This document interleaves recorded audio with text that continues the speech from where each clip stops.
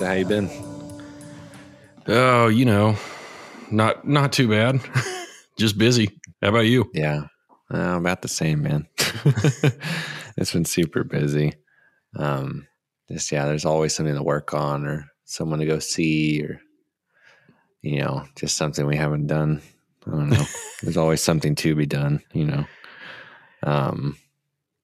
just the layers of life, There's just like always something, it's like, I forget where I saw this, but it's like, if someone's ever like, hey, what are you doing today? It's like, oh, I'm just chilling. It's like, yeah, I don't know. When I was a teenager, like, yeah, I was probably just hanging out. Didn't really have too much to do. But it's like nowadays, it's like, if I tell you I'm just chilling, I'm definitely ignoring some responsibility. Yeah. If I say I'm just chilling, there is definitely someone somewhere in the world going, good God, when is that guy ever going to do what I need him to do? And little do they know, I'm 3 bourbons deep on the couch. I'm big time chilling. But yeah, no, but and just with the crazy weather, I guess it was like a week and a half ago or 2 weeks ago, that just threw a lot of things that were supposed to line up for like that weekend or those few days that threw all the Texans off because it was going to be, I don't know. It's like it was frozen for like a day and a half. And then like, I don't know, everybody just acted like it was frozen for like 3 or 4 days. It's just always how people react to like snow and ice out here. But I mean, I get it. I mean, there's always that like one pinnacle period of it where it is dangerous, but like, I don't know. But a lot of stuff in that week got thrown off. So I've just been rescheduling. And this last week has been really full. I mean, like, interviews to do, just my normal job, life and concerts and stuff like that. And I don't know if I'm keeping up. I haven't. Yeah, man. I haven't lost my edge for wanting more. So actually we're going to a concert tonight too. Who are you seeing tonight? We're seeing, it's weird. We're seeing Portugal the Man and Alt J, which is great. I've been a fan of both of theirs for a very long time. But it's weird to see that Alt J is the top biller. When like, I would expect it to be Portugal the Man, I guess just by seniority. And like I said, I mean, I've been following Portugal the Man since like 2009 or something like that. So I don't know. To me, I mean, I've seen them like 5 or 6 times. So to me, I'm just like, they're my main focus for tonight because they just always put on a great show. And I love John Gorley, man. Like, he's not like super like showy or like flash or anything. It's like, in fact, I love it. He's like the opposite. He shows up and he's like, hi, thank you. And then just puts like his hood over and just like starts, just busts out, and that's it. He'll just do the bits, do the numbers. And it's the bass man and Zach Carruthers that'll talk and like, interact with the crowd. But I've always loved that. I mean, after seeing them a few times, like I know what to expect and I love it because that is cool. I mean, it's cool because like you can tell there's a certain like aspect of anxiety or like whatever. And he talks about that, and just it's not really something you want to do, but he's in service of the music, just really into it. Right. But but always a stellar show. So I'm excited. It's been a while since I've seen them. A few years. Well, I'll tell you a funny Portugal the Man story, and I won't use my friends' real names because I don't want to put them on blast on this thing. But in like 2008, I think it was Portugal the Man played in Austin, and I think it was at ACL. Although I'll be honest, a lot of the 2008 concert season is pretty blurry for me. And actually just a lot of 2008 is pretty blurry for me, but, so we're standing there outside, by the stage, and the posted start time for Portugal the Man had come and gone. And this band was up there and they were playing like Zydeco music. Like there was an accordion and some other stuff. And there was only one guy in our group of friends who had even heard of Portugal the Man. And I was like, we're sitting there like listening, and he was like, yeah, dude, isn't this awesome? And I'm like, yeah, I mean, Zydeco's not really my super thing, but whatever. And and then they finish the last song, and the lead singer is like, "Thank you, Austin. We have been the Smith Johnsons or whatever. Please welcome to the stage, Portugal the Man." So he completely, I mean, he was just completely acting like he had heard of him when he clearly had not. That's every time I even hear the name Portugal the Man, like I'm transported back to Austin. I'm like, you lied about knowing who they were. he was just trying to be a hipster. It's like, yeah, dude, you've probably never heard of them, but they're pretty good. But little did he know he was right. Yeah. And then, then of course we stuck around and actually watched Portugal the Man. And I'm like, oh, okay, well, this is pretty good. I can get into this. So they were weird. I remember everyone was in very brightly colored stuff. And there was someone that was moving a lot during the show, but I don't remember what instrument or what person or anything, but there was just a lot of movement. Yeah, but that was 14 years ago now, I guess. Yeah. Well, I think they've definitely changed a lot, and as they've become parents and stuff like that, they've evolved.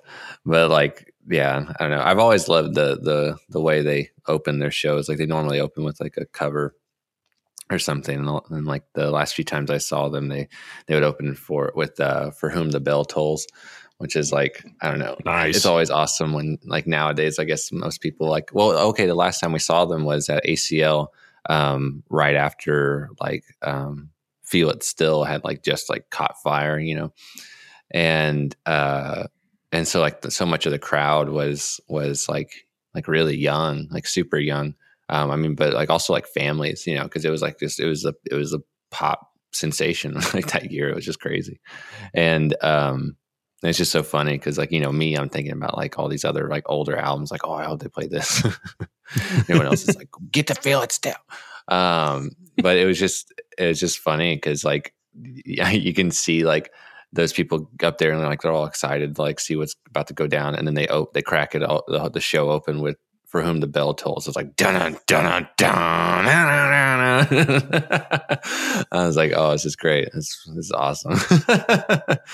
Man, love that. But yeah. So I'm curious how they'll curate their show tonight, because it's been a minute.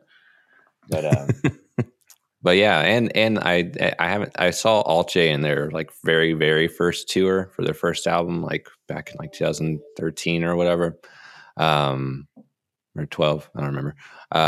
But it was very simple, and it was literally just the three guys like at the very front of the stage, just like doing their thing, no shit, no lights or like no anything. It was just like them doing their thing, and they killed it. I mean, it was great. It was awesome. But I'm curious to see like if they've like how they've evolved and like in a bigger venue and like what it's going to be like and stuff like that. Always excited, to see how an artist ups their game or just evolves. I'll just leave it at that. For sure. But yeah, it's going to be at the Factory tonight. Nice. So that's man, that's funny. Sometimes I used to take a much more jaded point of view if I saw a show that had very intricate lighting and graphics work. And I always kind of thought, okay, what are they hiding? Like, does their music suck, but their show is good? What are they hiding? And, the older I get, the more shows I see, I'm like, okay, well, that's just part of the experience of seeing them live. But every once in a while, you'll still see someone who's like, oh, yeah, they have a light show because they suck. Yeah, or it's like their songs aren't very good, so they have intricate lighting. Yeah, or I wonder if that's like a production like manager or like somebody that's like, all right, guys, so you're not very dynamic out there, so we're gonna really amp it up with like lasers and like the trippiest things you've ever seen, just going behind you, just so people don't fall asleep. It's not on you though. You're fine. You're selling tickets. That's what we expect of you. But let's wake them up a little bit. But also, I mean, that's definitely turned into like an art form, and I think you can even get degrees in that, like stage visuals. Like I think that's I think it's at like UT Austin. I think because my best friend, like he does like AR and VR visuals, and he's done it for like performances like that. And I know that's like, I think that's what he did his master's in. But like, yeah, it's just awesome to see like how the industry, grows and evolves outward, and how people can really specialize in that stuff and really program some really gnarly things. I mean, some really crazy effects and equipment. And some people go into old school methods, like water droplets on a projector. Right. But yeah, no, like one of my favorite modern or like last like visuals that I saw that still left a really crazy impression was like Tame Impala. Like they're crazy, like laser shows, and like, I don't know what the effect is. Like it's been used before. It's an old school thing too, but it just crops them out, like the performer out like perfectly. And like the background is just like distorted and like warping out the image like perfectly. It's just like one of the craziest like psychedelic like looking things like ever, like using like super modern technology. I mean, you'd expect that from Tame Impala, but it's just, yeah, that one was crazy. But yeah, I don't know. I always love that. I always loved going to a show and not knowing what to expect. Like you go to some chill show and they might have some like crazy, ornate like background, and you go to some really intense rock concert and it's just these guys on the stage. You just never, with a banner in the background. You just never know sometimes. Like just the name of the band handwritten in Sharpie on some butcher paper. Yeah. But it's like Metallica, like some super well known. Like, we know we don't have to do this. We just have to show up. Yeah. That's about as creative as I would be. But then, I mean, you have those people that really balance like those types of art forms and like really put it to the test in service of like their own like kind of mythology or their own like branding.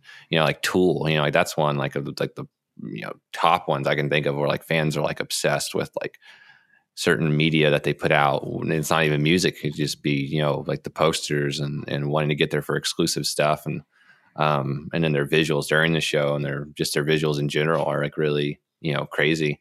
So that's definitely like one of those artists out there that's really, really impressed me with how like dedicated their fan base is and like how supportive and how much they, put more effort into it as, the tours go on and years go on. It's just, I don't know. It's cool to see, artists keep pushing that stuff because it just gets encouraged, and you start to get some money so you can do it. Yeah. The Flaming Lips have always put on a really, really good show. And sometimes they have some pretty intricate stuff. Sometimes it's more, just mechanical stuff rather than digital stuff. But, and I like the Flaming Lips. I think they make good music. I also think that if they just tried to play their music on a stage because of how weird they are, that it would not translate well. So I think they need some of the show, some of those kinds of things. But yeah. And by the way, I do want to mention this about Tool. I like Tool. I'm not about to knock Tool, sure. But every person I've ever known who is like really into Tool, they have very similar vibes as people who are really, really, really into Lord of the Rings. And I'm not comparing that. It's like the lore. Like you talk to them and like they clearly have loved Lord of the Rings. So then they start reading about Tolkien the man and they start reading about, the stuff that he based that on. And you talk to them and it's like, it's crazy how much knowledge they have of Lord of the Rings. And then you talk to a Tool fan and they do the exact same thing, but with Tool. And it's like, it turns out Maynard was bullied in 1984. And so he wrote this song. It's about, and I'm like, oh my God, how the hell do you know that? And I mean, it's cool. I'm glad that people get that into it. Cause I support nerding out on stuff. I am a big fan of finding something and really geeking out on it. But Tool fans seem to be the most like that, where they get really into like Tool canon and Tool lore. And it just has always fascinated me. Yeah, there's an aspect of that that's also fascinating me because like I have the same thought, but kind of in like the case of like every time I meet someone and we're talking music, because I mean it just always gets brought up with me at some point. And if they include that in their lineup or in something that they want to listen to, it's always not just like, yeah, I like that one song, or like I like that one album, or like they were good like for like this period. They're always like all in. Oh yeah. And like I don't know, that's great. I don't know. Because I mean, yeah, I have so many groups that I'm like all in, like, you know, just in the end, I'm just like, I know it back forwards and backwards. But like that's just been one that like, yeah, it always happens. Like anytime someone's like, oh yeah, Tool's the shit. I'm like, oh yeah, you're a fan. I'm like, oh dude, I can't even, I don't even remember how many times I've seen them. You know, it's like, oh dang, okay, my bad. So I can tell you how many toe hairs the drummer has on his left foot. It's like, oh my God. Yeah. Appreciate the dedication, but why, man? Yeah, that's intense. But yeah, man. I mean, to each their own, though. No judgment. Yeah. Man. Well, I guess I don't, you know, not to completely change gears so quickly, but you want to get into some shuffle roulette? Yeah. By the way, I'm only doing that because I know you and I could sit here and talk for like an hour about the Tool fan lore and stuff. I know we both have stuff we have to do later this afternoon, and like I don't want to look up, and we've been on here for an hour and a half. I'm like, all right, let's start the show. Well, I was at least going to stop us at like maybe like 25 minutes or something. I was going to try. All right. Well, I have my thing pulled up. All right. Let's hear it. Well, I had it. Okay. Here we go. Shuffle. Okay. That's funny. I got the Ballad of John and Yoko. Oh, nice. Man, that's a song that'll get stuck in your head if you like. Yeah, it's also one that has a lot. I mean, that has like Tool fan level lore to it, just the song itself. So we could have a whole episode just talking about like the breakdown of what led to that song. See, that's why I don't judge, because like I know I've done the same thing with the Beatles. I've just kind of moved on. You know, not moved on, but like they're not pumping out content today. So if they were, you know, I probably would be. You know. Oh yeah, 100%. Anyways, so yeah, no, this is a fun song. This is a random first thing that comes to my mind when I see this song pop up on my phone. Is I really like the demo version of it off of the super deluxe whatever version that came out like 2 years ago, right. I think.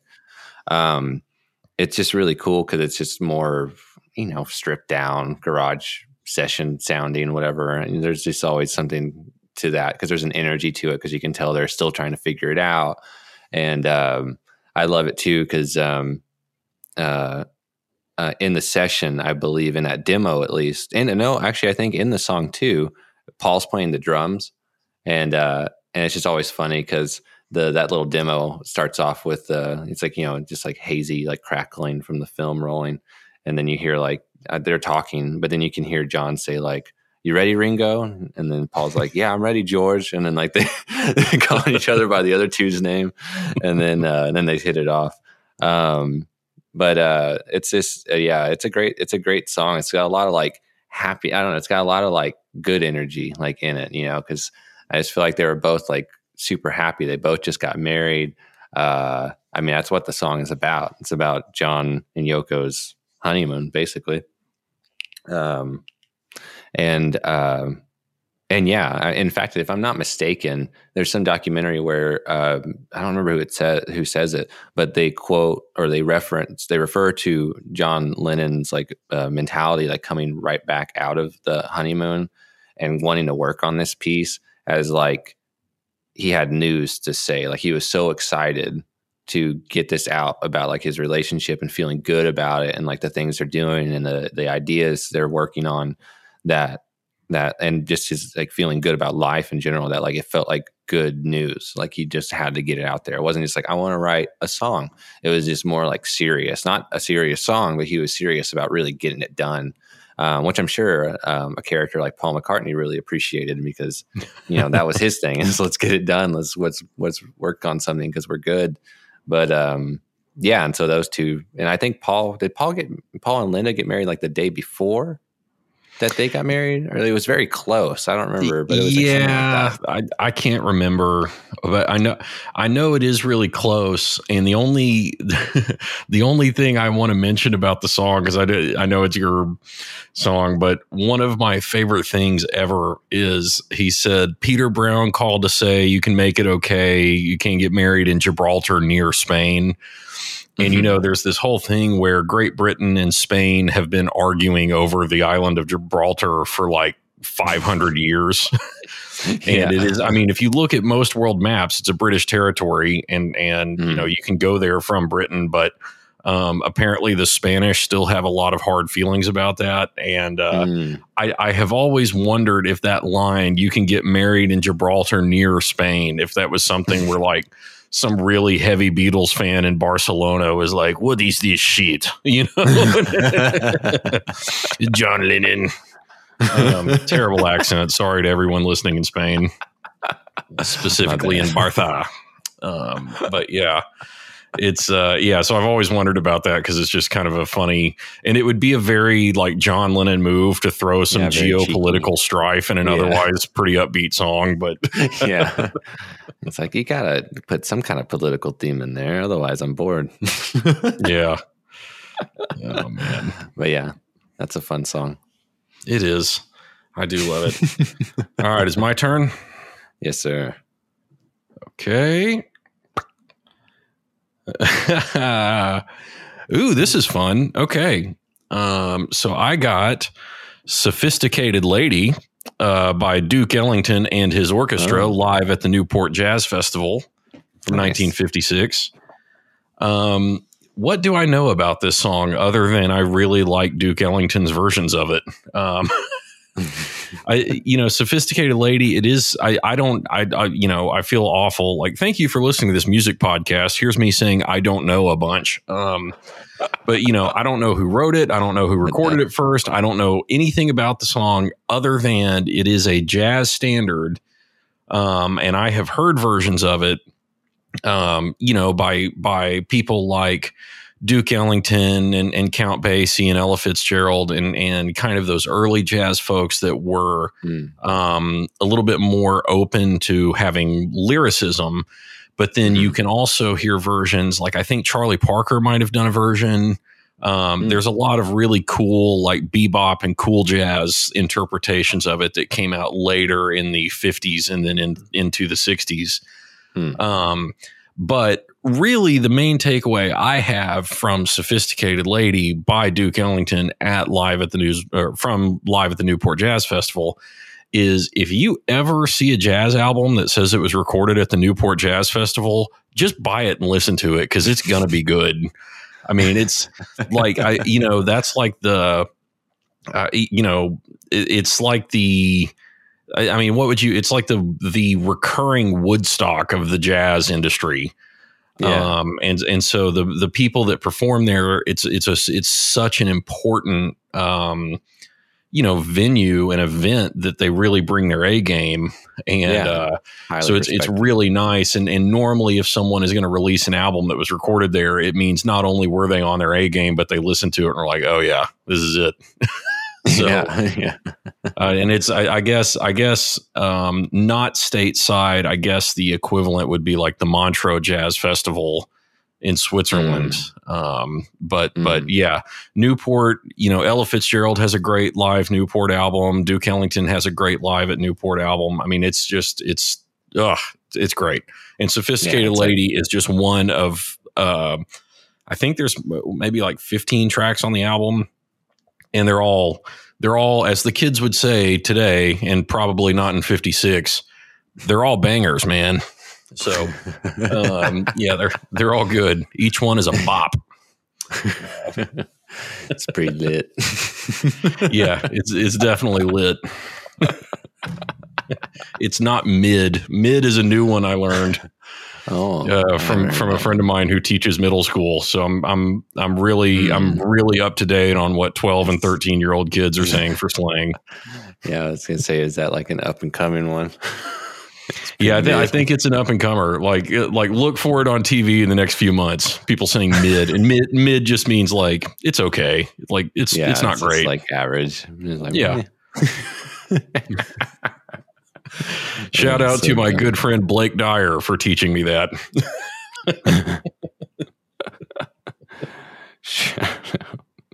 All right. Let's see what I get. So random. Okay. Oh, come on. I want the album artwork to load. Okay, I'm glad my wife can't hear me. I think if she had heard me say bop and lit like that, I would probably be served with divorce papers sometime in the next 24 to 48 hours. Okay. I guess it's okay. That's all I can get. I got this song called Old Town Blues by Boy and Bear is the group. It is off of the album Harlequin Dream. This group, I believe, is from New Zealand. Yeah, I want to make sure. Oh, my bad. They're from Australia. That's a good correction to make. I feel like some Aussies would have been very, very, very offended if you kept giving them credit for as a New Zealand band. Yeah, if I was just like, same thing, whatever. But no. This guy's got a great voice. The whole album is super good. It came out in 2013. I think I heard it in 2014 for the first time. This is the second track on the album. But the first track, Southern Sun, is a great opener. It's a super, super cool song.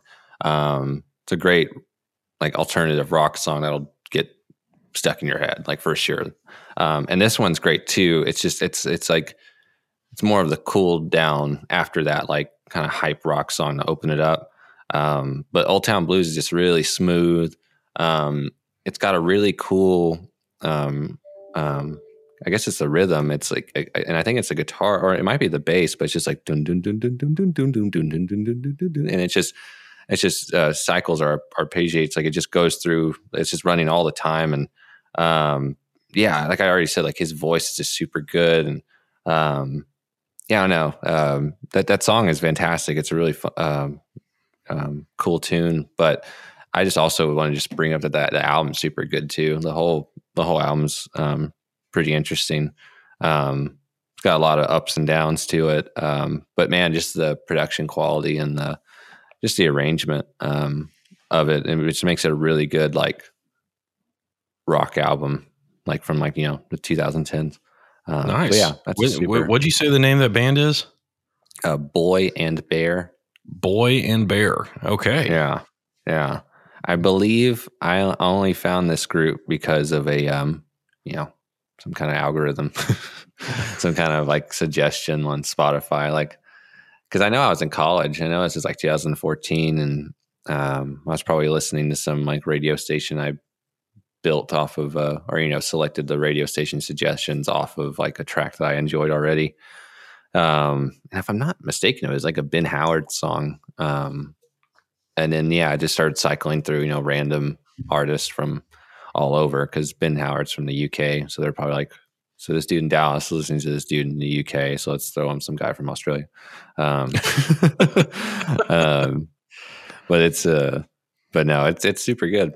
It's definitely an album I would suggest to take a listen if you enjoy like good, like it's not like Southern rock. It's like it's almost Americana feeling without being that at all. I don't know. But it's a cool alt rock song. I mean, that song too, but the album. Well, I'm always open to any international interpretation of an Americana song. I mean, that's hilarious to me. I do love it though. Yeah, they're really good. I really like his tone, like his vocal tone, and the way it's arranged. Like, I don't know. And I'll say this too, like not as a slight to this artist, but like the album afterwards, I haven't researched this, but I'm pretty sure they had a different producer, and it's just like not the same. Like I just feel like that album, Harlequin Dream, like it was either like the producer or the mindset at the time. Like it just really rendered like, I don't know, a really interesting spirit like in that album. Like, I don't know. It has a lot of like uniqueness to it that, I don't know. The other stuff just sounds like they're not that they're trying to replicate it or it sounds too poppy. It's just like there's something missing. I don't know what it is, but that one is really cool. It's a really warm, well done album. Yeah. Nice. All right. Let me get pulled up here. Okay. This is actually one of my personal favorite songs. So I got Falling by Ben Queller from the album Sha Sha, which according to my phone came out in 2002. So this song is very special to me for a lot of reasons. But primarily because a friend of mine named Stephen Nonis showed me this album when we were in middle school. And in 2002, I would have been, I guess, in 8th grade, probably. And that was one of my first introductions to like new music that wasn't country or pop. Like, you know, I grew up listening to a lot of classic rock, and I did branch off early to get into, you know, like the blues, especially, and some lesser known classic rock. But most of the new music that I was listening to, it was either in my mom's car and she listened to Kiss FM, so it was all pop, or it was in my dad's truck. And when he listened to new music, it was always 99.5 The Wolf here in Dallas, and that was the country at the time. So this was so Ben Queller, who is from the sprawling metropolis of Commerce, Texas. He was kind of a musical prodigy. He was in bands when he was like in middle school, and even in 2002 when he released that album, like I think he was only 18 or 19. And it's just good good rock and roll, kind of alternative rock. The song itself, Falling, it closes the album. And one of the things that drew me to it is the very first line, mentions Dallas, and being a native Dallasite, I'm a sucker for anything that mentions Dallas. But it talks about like the neon light from the Bank of America building, which, if you're not familiar with Dallas, is the big green outlined building that you'll see in pictures of the Dallas skyline. Yeah. And the whole thing is just, I mean, it's just a cool song to end on. It's very piano heavy. It's got some lyrical kind of melodic devices of him going ba ba ba ba ba ba and not really actually making, you know, not saying words. But it's all just, it's kind of an upbeat song. It's about getting back home from somewhere and kind of that familiarity. And, but yeah, mainly that album, Sha Sha, which I still recommend. It holds up. I listen to it, probably a lot more than I should, but, it holds up really well. It's a great album. It was kind of my introduction to the world of alternative rock. And so it's an album and a song and an artist that I hold very dear. And as one last bonus thing, the first time I saw Ben Queller was at ACL in, I want to say 2006. And his nose started bleeding while he was on stage, and someone in the crowd threw a tampon onto the stage, which he removed from the applicator and stuck up his nose and kept trying to play. And he learned quickly that that's not what tampons are designed for, and I think had to cut the set short. But it was still funny. And then the next year when he played again, they were selling T-shirts that had like a, you know, what would otherwise be a very gross image, like blood dripping off a tampon. But the joke was that it was for a nosebleed and not for what tampons are normally used for. So, wow. But yeah, that's crazy. Yeah. When I woke up this morning, I did not expect to say the word tampon into a microphone that many times. So I apologize for how jarring that had to be, especially if you are a loved one of mine. That wasn't on my bingo card. So yeah, no, I am really regretting not putting tampon on the bingo card. Yeah, we should like, after we've done like a ton of these, like make seal like bingo cards. Yeah, well, like, I can tell you that cocaine might as well be in the free space. I like every time I listen, I'm like, how in the hell did I work cocaine into things again? I don't do cocaine. I don't do drugs. I mean, like, it's not something I do, but there's just certain musicians and personality groups. Well, yeah, if you're talking about rock and roll in the 70s and 80s, I guess, I guess one way or another, you're going to end up in cocaine world. Well, this is like a defunct Aerosmith theme park, cocaine world.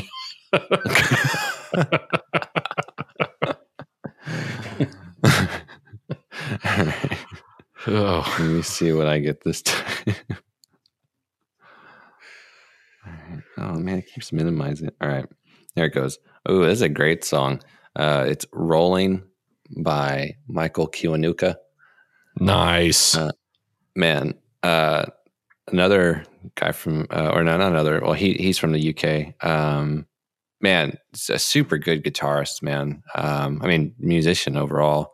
I love his debut album, the second album with Cold Little Heart. What's that one called? Love and Hate or whatever. It's got that frozen heart on it. But this album, I mean, this song is from his last album that came out in 2019, which is self-titled, or it's his last name, Kiwanuka. It's such a good album, man. I mean, it is Love and Hate. I got it. I love his other two albums, but this one's definitely my favorite so far because it's got like Rolling's just awesome. It's got this really cool. I want to say it's a guitar. It's just got this really interesting metallic-y twang. Like, I don't know, the aesthetics of the song are just really cool. Like, it's very. It's got a lot of like momentum to it. Like a lot of like it's like a I don't know. It's the bass line. The bass line is super like heavy, and it's just got like this like groove to it that you just can't help but like bop to it. You just can't help but like get into it, and it's just super good. I don't know if you've heard this song before, but man, I think you would love it.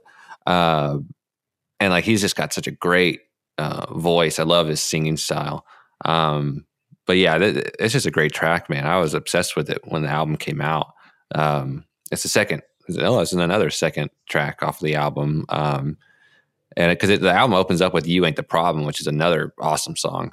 And it goes right into "Rolling." And then when I heard "Rolling," I was like, "Oh, that's such a cool song." But that one, man, "Hero" and "Solid Ground" and "Piano Joint," like that, man, it's just such a good album, man. Now I want to listen to this album again. It's been a little bit, but yeah, that was mine. That's a good one. You ever listened to him?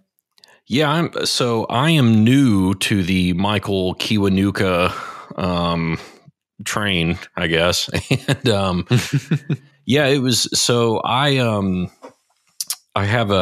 listen to music through our Amazon Echo thing a lot. Oh yeah. Mm-hmm.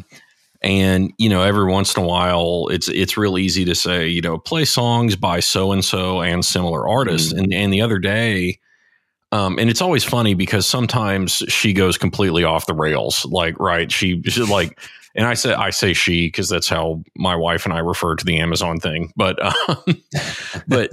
sometimes you'll start and you'll say, play like Ryan Adams radio or music by Ryan Adams and similar artists. And then what you'll end up with is Taylor Swift and similar artists because Ryan Adams did a complete song for song cover of Taylor Swift's 1989. And so it's kind of funny. And so maybe like a week and a half, 2 weeks ago, I had Pat Metheny, like play music by Pat Metheny and similar artists inspired by you, Sam. So thank you for that. And it's like 30 or 40 minutes into that, I heard something, and I don't even remember which song it was, but I was like, oh man, this has got a good groove. And then I heard the voice, and I'm like, I have no idea who this is. So I Shazammed it because I'm a million years old and still use Shazam all the time. And it was a Michael Kiwanuka song. And I was like, okay, yeah, I'm all about this. But I have not purchased any of the music yet or downloaded any of the music yet. It's mostly just been like, I'll hear him when he pops up on those kinds of things. But I gotta say, he's batting 1,000. I have not heard a bad song yet. So but I am still new to fandom. So I plan on getting more into it. Yeah. No, he's super good. Yeah. And his last one is stellar. Really enjoyed that. I don't know. All three of his albums are great. He also did a remix of, what's her name from, oh my gosh, Brittany, is it Brittany Howard? Alabama Shakes. He did a remix of one of her songs with St. Francis Hotel, I believe. Okay. He was also in, this is very random. That movie Yesterday, the Beatles movie? Yeah. Or the movie about like everybody in the world overnight forgets who the Beatles are or whatever. Right. He's in that movie. Is he really? Yeah. It's like a very short thing. And I almost missed it because I just wasn't looking for a second, but he plays like the music. He's the musical act that the main character is like Buddy works for. Like he's his new roadie and he's like a piece of shit. He's like a terrible roadie. And like he's supposed to be like setting up for Michael, but he's talking to the main character like outside. And then like Kiwanuka like just like comes out and he's like, hey, and he's like, where's my stuff? And he's like, is my guitar ready? He's like, oh, I haven't, finished it yet. He's like, give me it. I gotta go now. And he just like grabs it out of his hand. He's like, you're fired. And just walks away. It's just so random, but it's had to be awesome for him. But yeah, super cool guy, super awesome music. It's someone that like, every time something comes out with him, I'm really excited. Nice. All right. Well, here we go.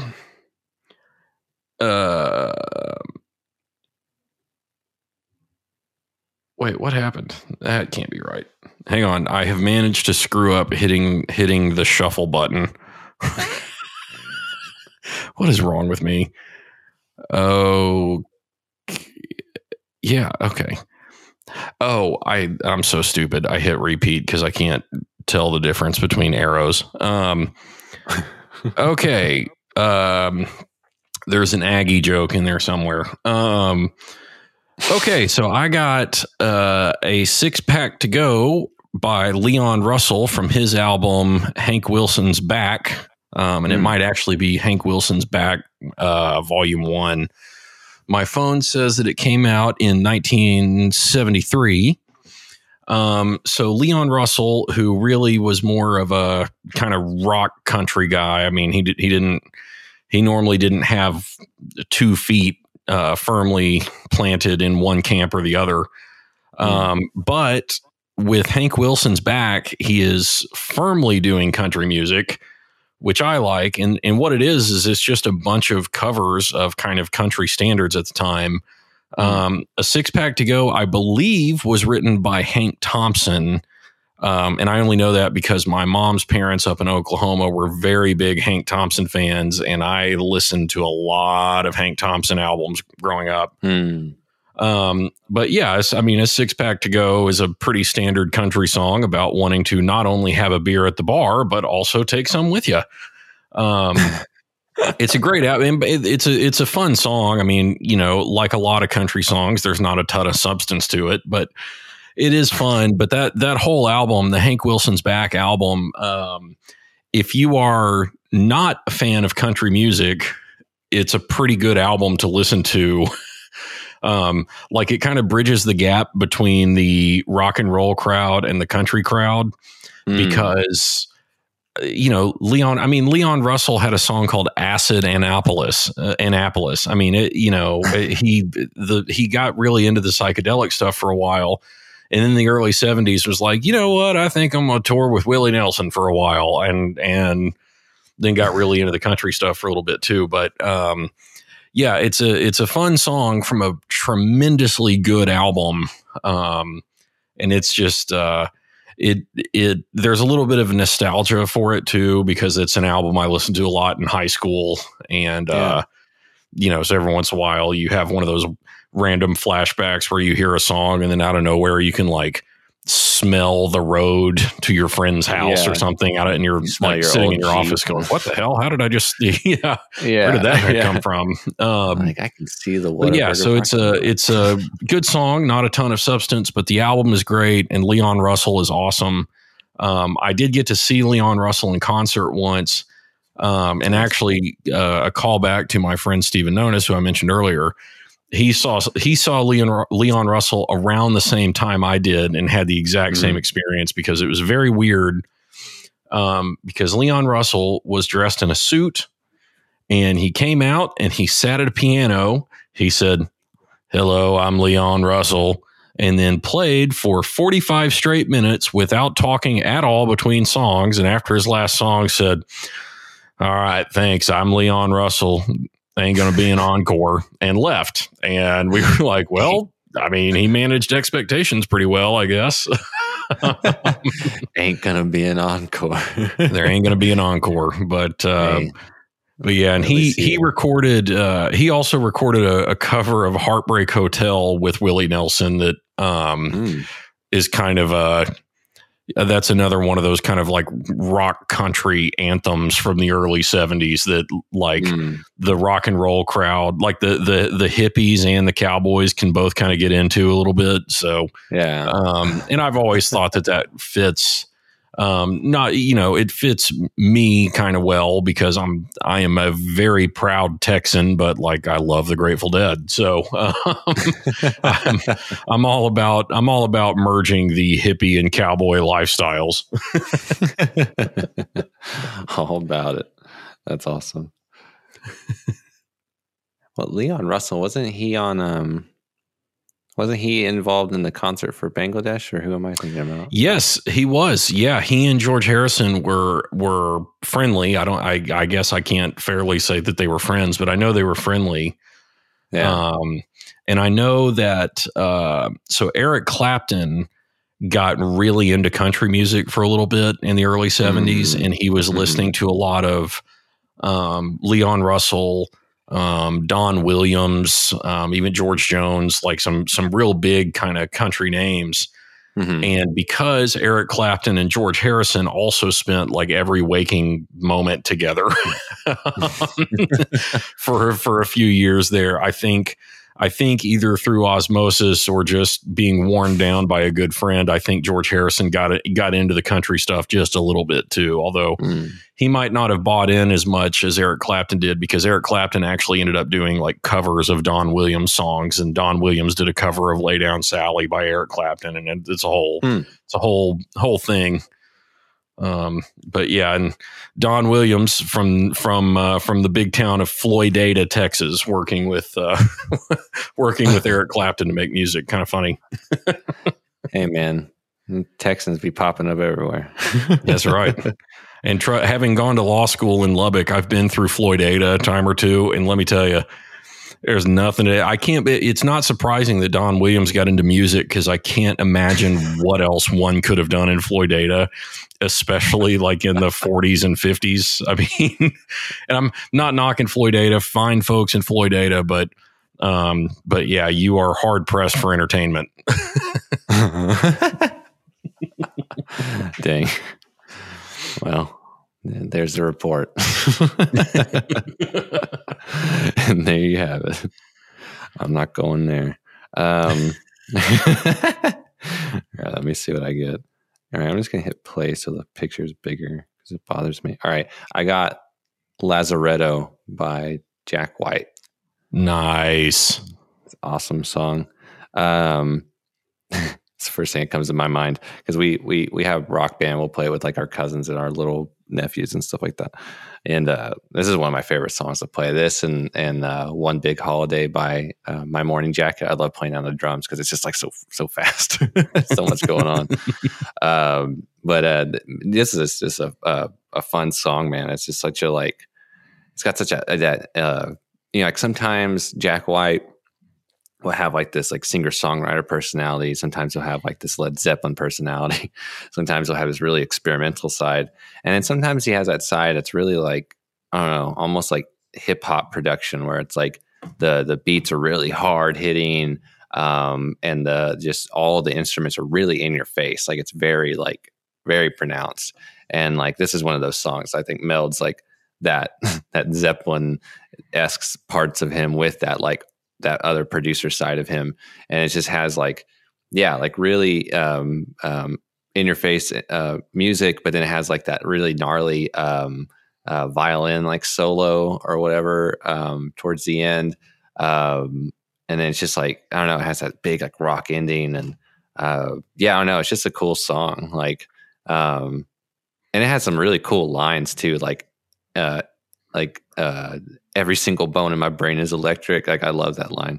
That's one of those ones that like every time I listen to this song, like I'm probably singing like this whole thing. I'm just super into it. But yeah, it's just so cool. It's just a great song and a really good album too. But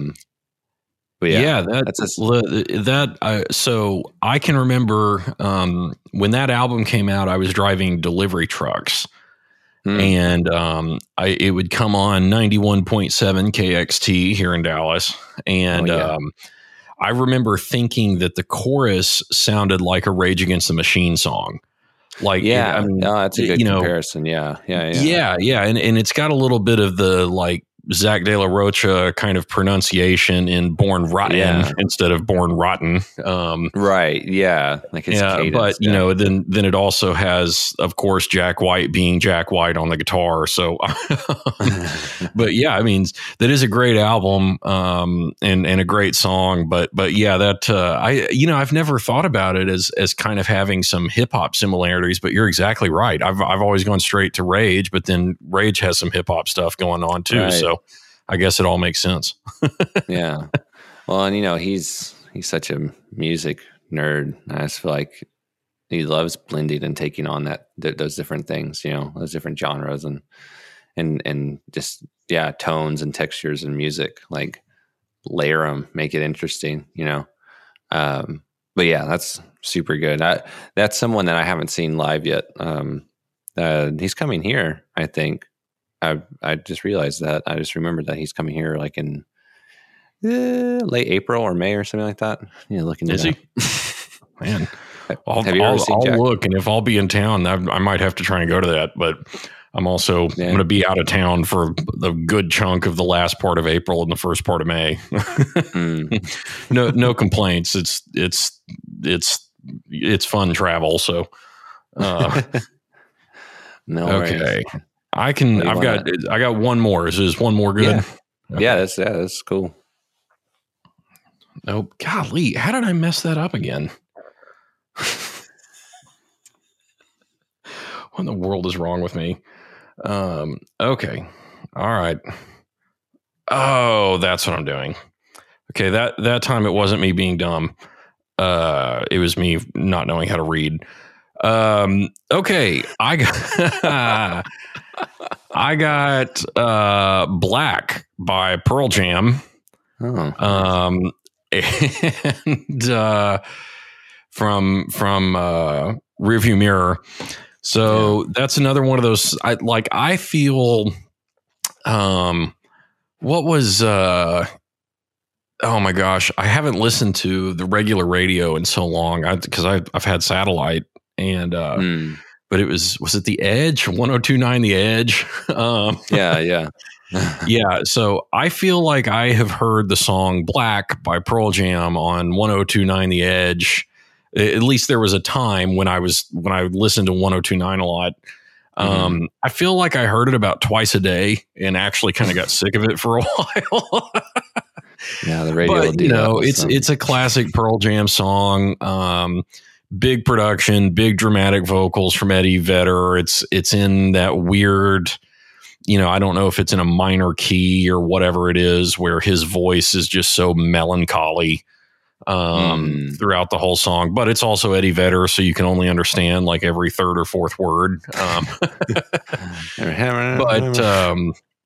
but yeah, and then the big ending where you get a lot of backup vocals. It's a big ending, especially for Pearl Jam. But yeah, I mean, when I hear the song, what I think is like driving home after work in the dark, but when I was like 16 and working a typical like teenager's job, and you don't realize that you don't really realize like how awful working really is because you're not an adult yet. You're 16, but you think you get it.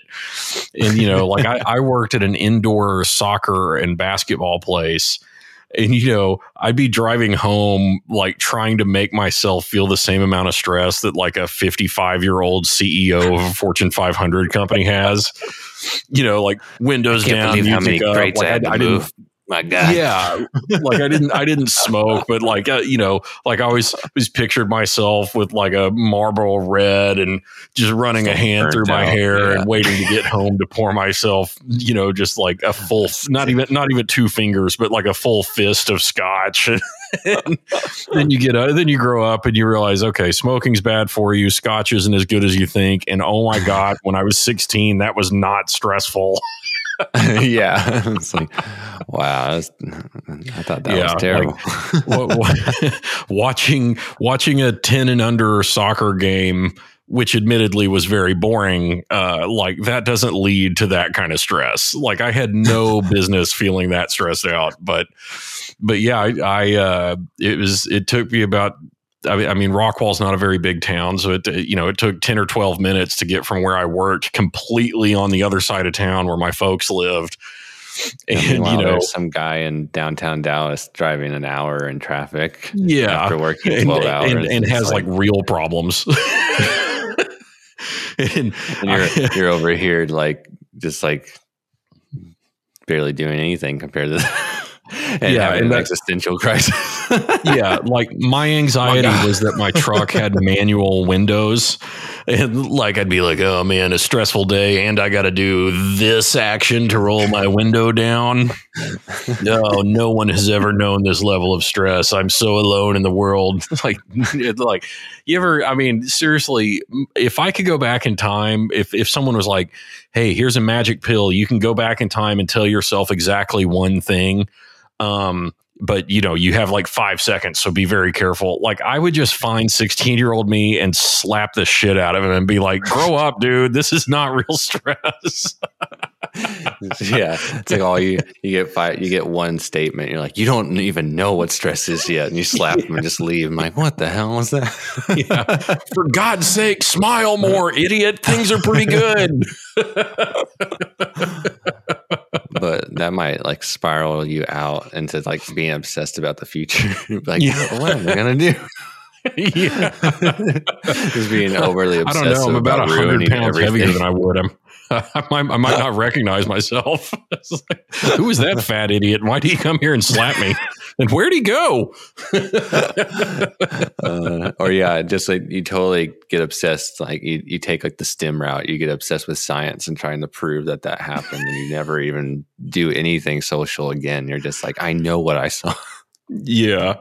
Well, now I'm just getting too sci-fi with it. I'm getting obsessed with the time like travel Randy Quaid from Independence Day. Like some dude who claims he was taken up by aliens. Like I'm sitting there like, haven't shaved, just smell like beer, can't focus on anything else. I'm like, I swear when I was 16, the 33-year-old version of myself came and slapped the shit out of me and then left. And he told me I'd be happy, not to stress out over things, but I've been stressing out ever since. Yeah. And there's like, and like the guy I'm telling that to is fitting me for a straitjacket.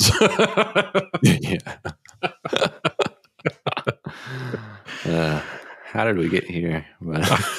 I ask myself that every day.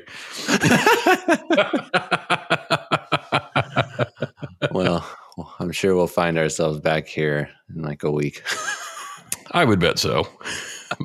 Hey, we did pretty good. We're just now at an hour. I feel like that is exceptionally good for us. Yeah, I didn't feel like I was struggling yet. So,